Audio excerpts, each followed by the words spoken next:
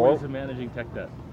This is a topic that came up in a conversation this morning. I thought I would relay the model here, see if people like it or don't.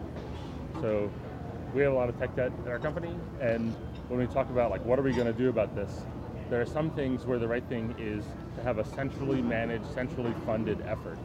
Like we have a lot of third-party dependencies that are out of date, and so we can fund a team whose job it is to go fix that problem and make sure it doesn't become a problem again. So that's the first one.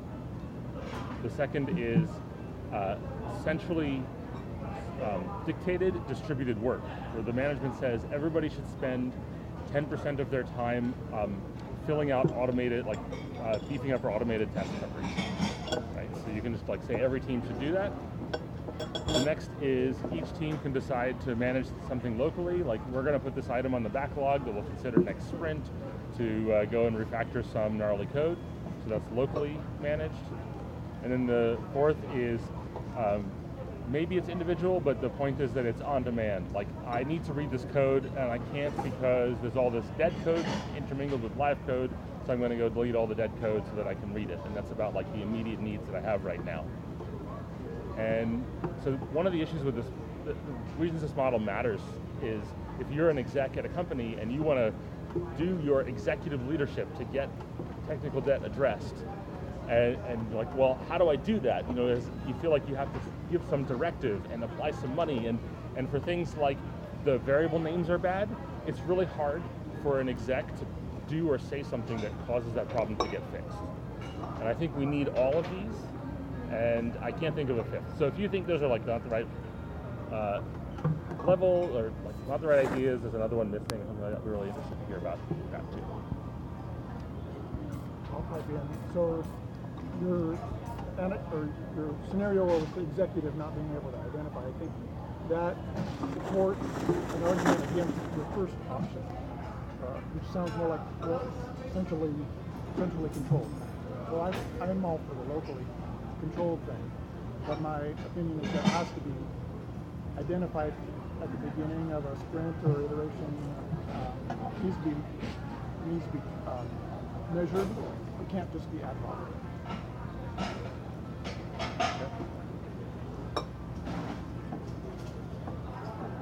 Well, I like the giving some, having management give some direction. I want you to be addressing tech debt every sprint. So, team, what will you address in this coming sprint, or what did you address in the last sprint? Tell me. And how much tech debt do we have, and are we making progress on that?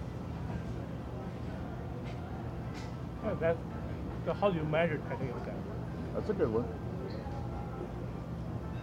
How many to-dos do you have in the code? Or fixed needs? You know, that's an easy thing to measure. Assuming as you're going through, you're doing that.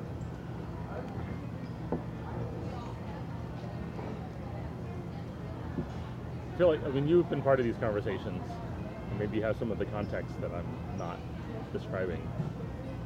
Thoughts on that? As in like the work environment that's causing some of the... Maybe that. Our leadership recently said your review should include, like your performance review should include something about what you've done to address development hygiene. Yeah.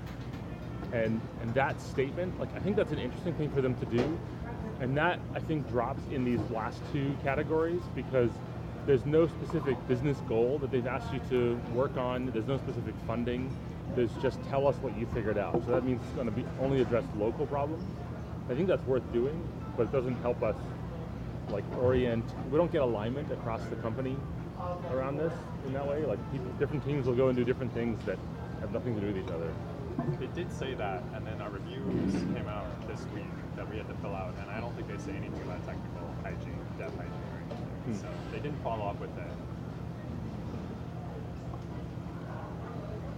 JR, can you assume that any technical debt item probably maps or tracks up to some initiative, or so there's a what do you call that? Where your requirements are mapped to the requirements, or is it something that is so legacy that I think we're done. I don't know how to answer that question. It's complicated. Agile Open Northwest 2020.